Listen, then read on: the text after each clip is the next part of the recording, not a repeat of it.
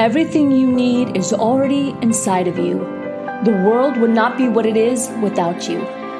When we begin to create change within us, we begin to create change in the world around us. Your journey to becoming your best self as the whole person starts right now.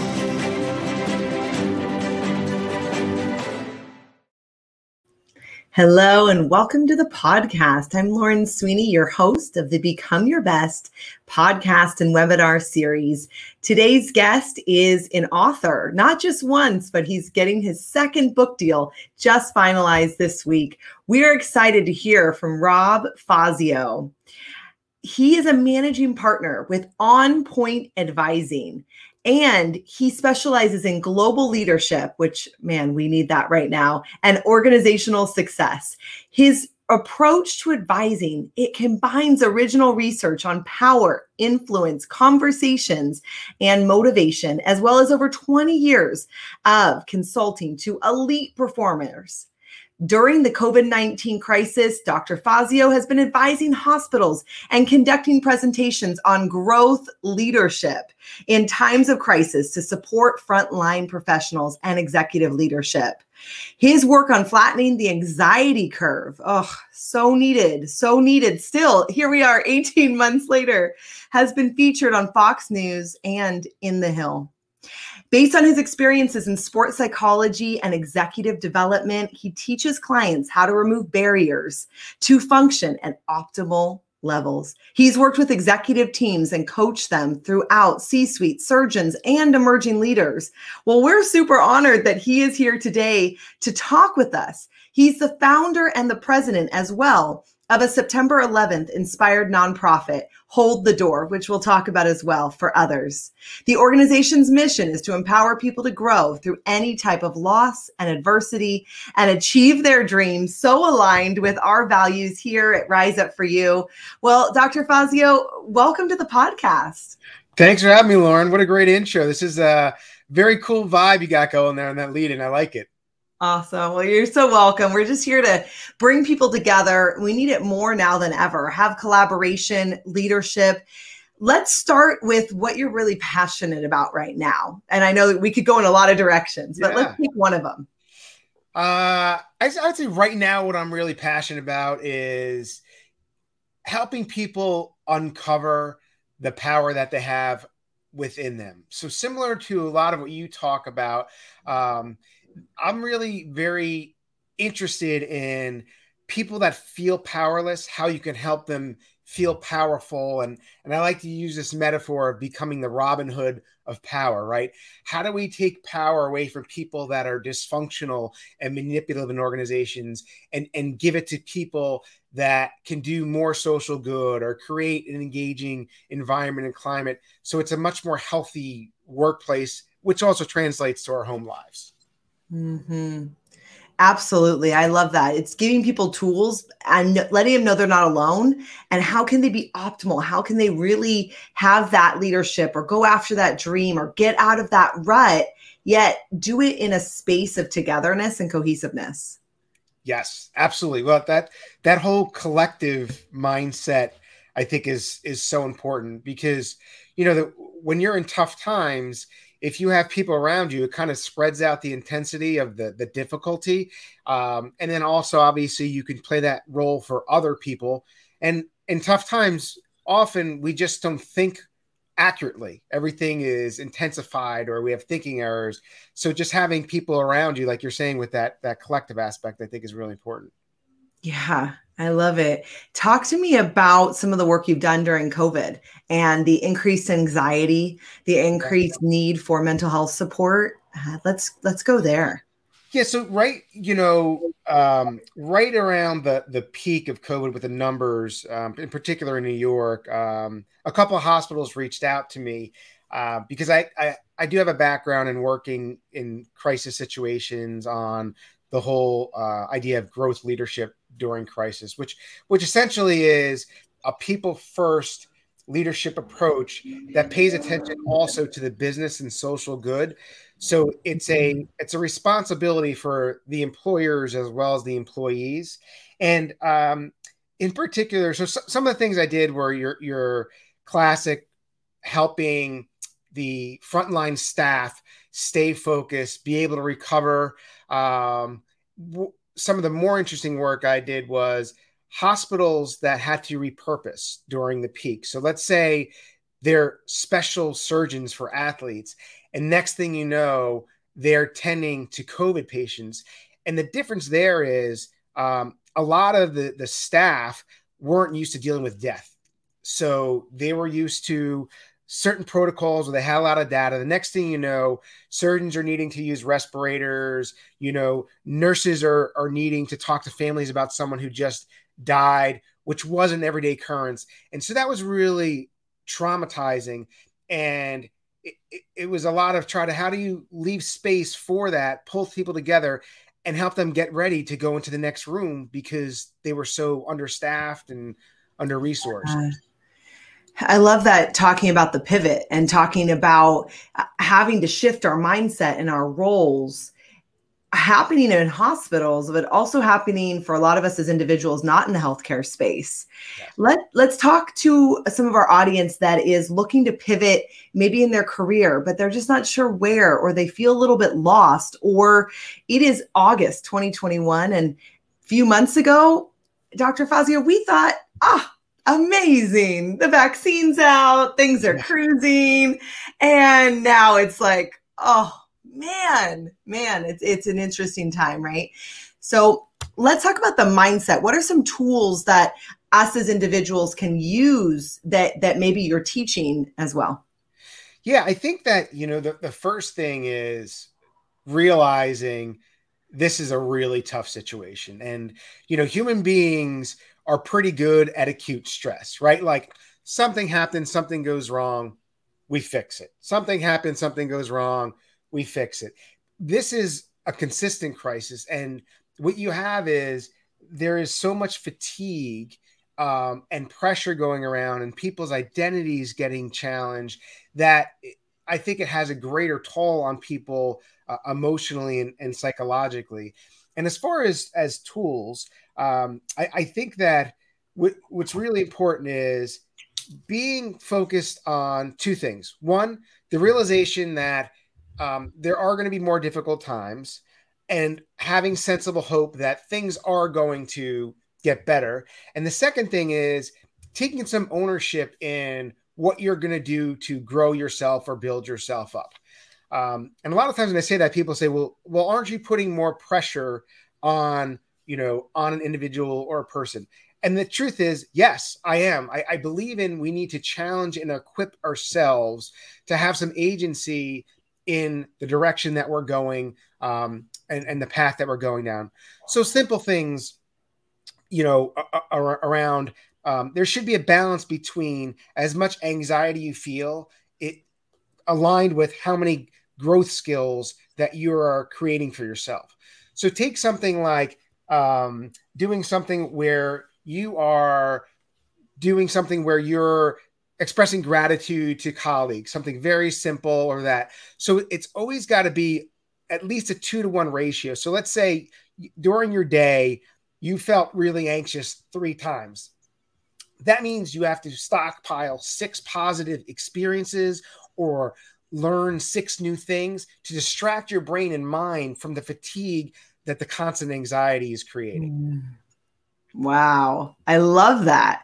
Okay. So if I feel anxiety, like I freak out about something maybe my little kids did, or I find out, I'm exposed to COVID and I got to quarantine, or, I break a nail. I mean, the anxiety could come from a lot of different things, right? Yes. I'm making light of it, but there is a lot of things. And I think that we're not aware of kind of some of the stressors, and then we just snap. But we were triggered earlier in the day by the, dishes not being put away or the chaos of clutter in the house, like simple things. And then we snap at the driver, but it had nothing to do with the driver, right? Yes. So I love that. Okay. So if I felt anxious 3 times, I need to double it. And that's how many conscious acts of positivity and gratitude I need to bring in that day. Yes. Look, I do this for a living. And just before I came on here, my My 9-month-old daughter is very sick. My wife and I both have careers, so we're splitting the time. And, things were a mess. I knew how to get to the podcast. My wife's trying to give the baby medicine, and I'm like, I got to get outside. And I snapped at my wife, right? Because it was a long day of these. So my point is, it takes practice. We're not always going to get it right. But once you snap, you have to move forward. You have to laugh about it. You've got to go back and apologize after the podcast because you just realize, oh, in this moment, that wasn't, a very, very good thing to do. And I think that's important. I think keeping perspective, but yes, you should have a list of builder behaviors. So things that are going to build you up. And I'm not talking like just positive affirmations, although those could help, but I'm talking about actions, right? Yes. What things that when I do them, I feel enjoyment or I feel good or helps others. And having a list of 15, 16 of those on your screen so that you can take these little breaks during your workday and take some action that is going to give your mind and body a little bit of a reset. I love that. I also love having the list because trying to come up with the ideas sometimes is half the battle. And so if I have a go-to list, I'll talk about this with my clients, like a playlist that I can just call up and say, hey, Alexa, play me some fun music. Or I have a picture on my phone. I'll even have an album on my phone that's just like happy photos, fun photos of animals or my kids or a beach, like something that immediately brings me back and I can be like, okay, or a meditation, like queued up, like something ready to go so that the mind has less time to think and wander. Yeah, yes. I think those are great strategies because it puts the right decision right in front of you and you don't have to waste energy on figuring things out. And I find when people have too much time to listen to the noise, they get pulled back into the anxiety. They get pulled back into some of those kind of negative mindsets as opposed to really focusing on what am I going to do? And by the way, Lauren, it's not easy. It's just simple, right? It takes work 100%. to train your brain and to program yourself to do these things.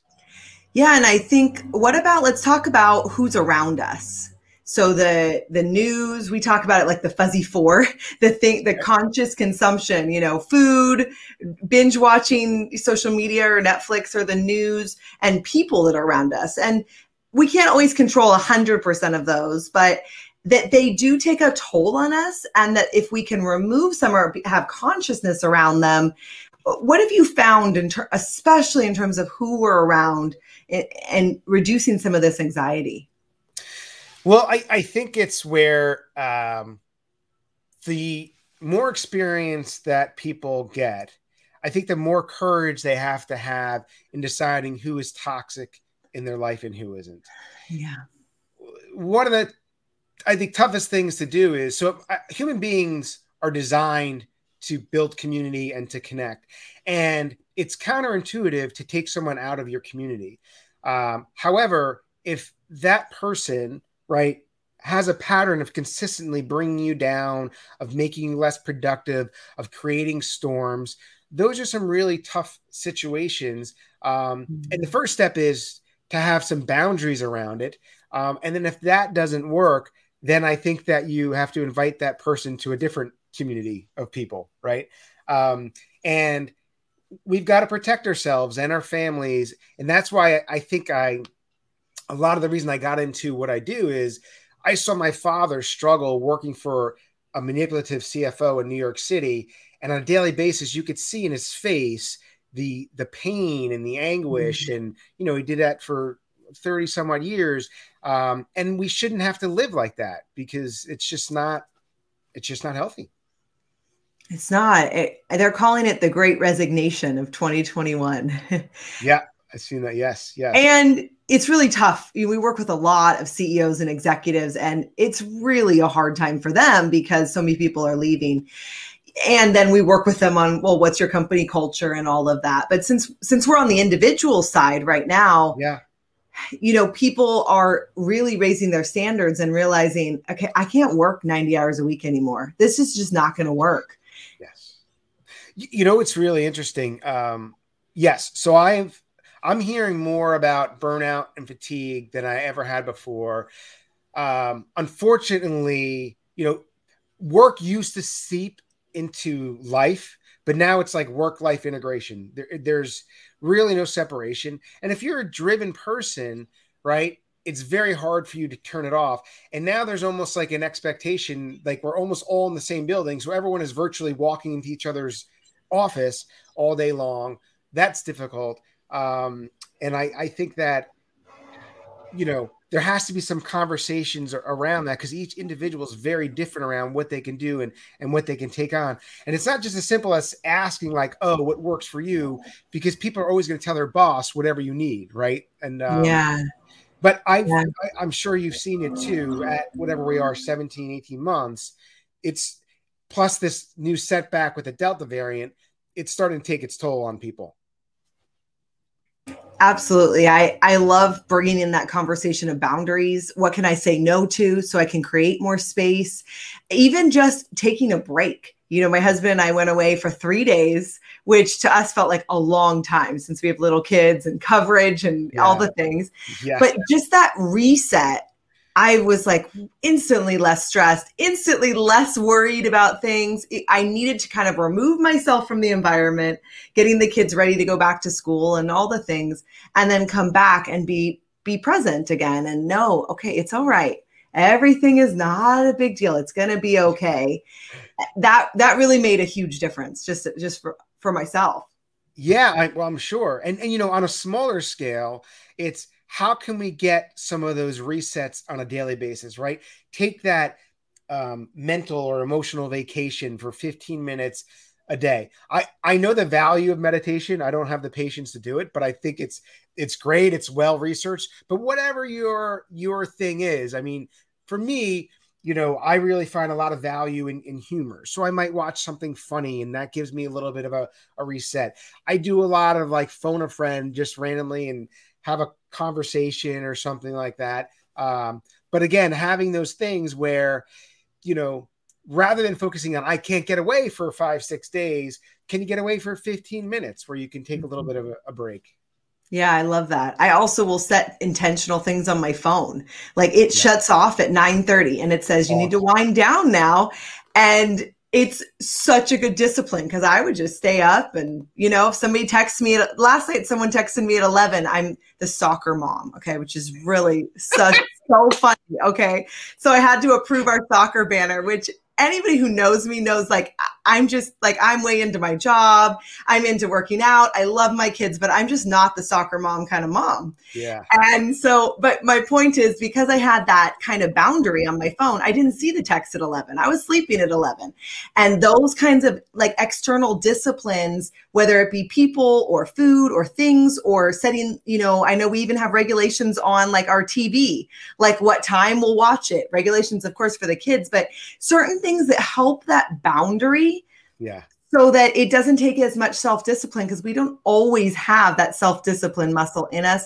And I love what you said, intentionally leaving for 15 minutes, like eating my lunch outside instead of at my desk since I'm at home anyway.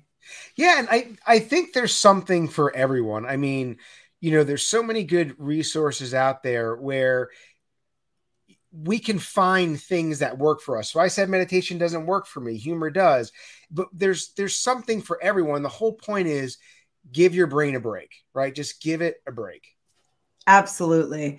Oh my goodness. Well, so many great things that we could continue to talk about. Tell me a little bit more about Hold the Door. And this is a nonprofit that you work with? Yes, it is. So little less than 20 years ago, my dad was in the towers in New York, and he saw the first plane coming, and he was in Tower 2, and he kept telling people to get out of the building. And at that time, they were saying to stay in the building, everyone's safe. And in a matter of 15 minutes, he evacuated his floor and the other side of the floor, and got people out. And people kept calling the house saying, where's your dad? He was holding the door for me. He helped me get out. He's got to be home. And unfortunately, we didn't find him, but we found and heard so many stories of what he was doing in the last moments of his life. And so we use that as an inspiration to help people deal with trauma and crisis and adversity, but in particular, how you use it as a catalyst for growth and strengthen yourself and those around you. Wow. What a story. So sorry about your dad. Thank you. Thank Wow. you. Yeah, we are grateful that we have such a memory and a story. And, I always say it's if, my dad's going out and holding the door, and one of the largest American Wow. strategies is a pretty good way to go. Amazing. Well, what a tribute to him. And then, I mean, so many others who lost their lives, but right now we're having a tragedy with COVID. I mean, there's so many things that are happening, and such a great resource to give people resources. So they can go to, if you're listening to the audio version, it's holdthedoor.com, and they can go there, check it out, get resources, and gain support during whatever type of baby tragedy you might be having. Yeah. And one more piece around that. So we're very big on people rewriting their stories. And our big thing, as I said, is growing. And so we've got a validated assessment looking at what are the skill sets that predict post-traumatic growth. So in other words, you go through some type of adversity, sickness, death.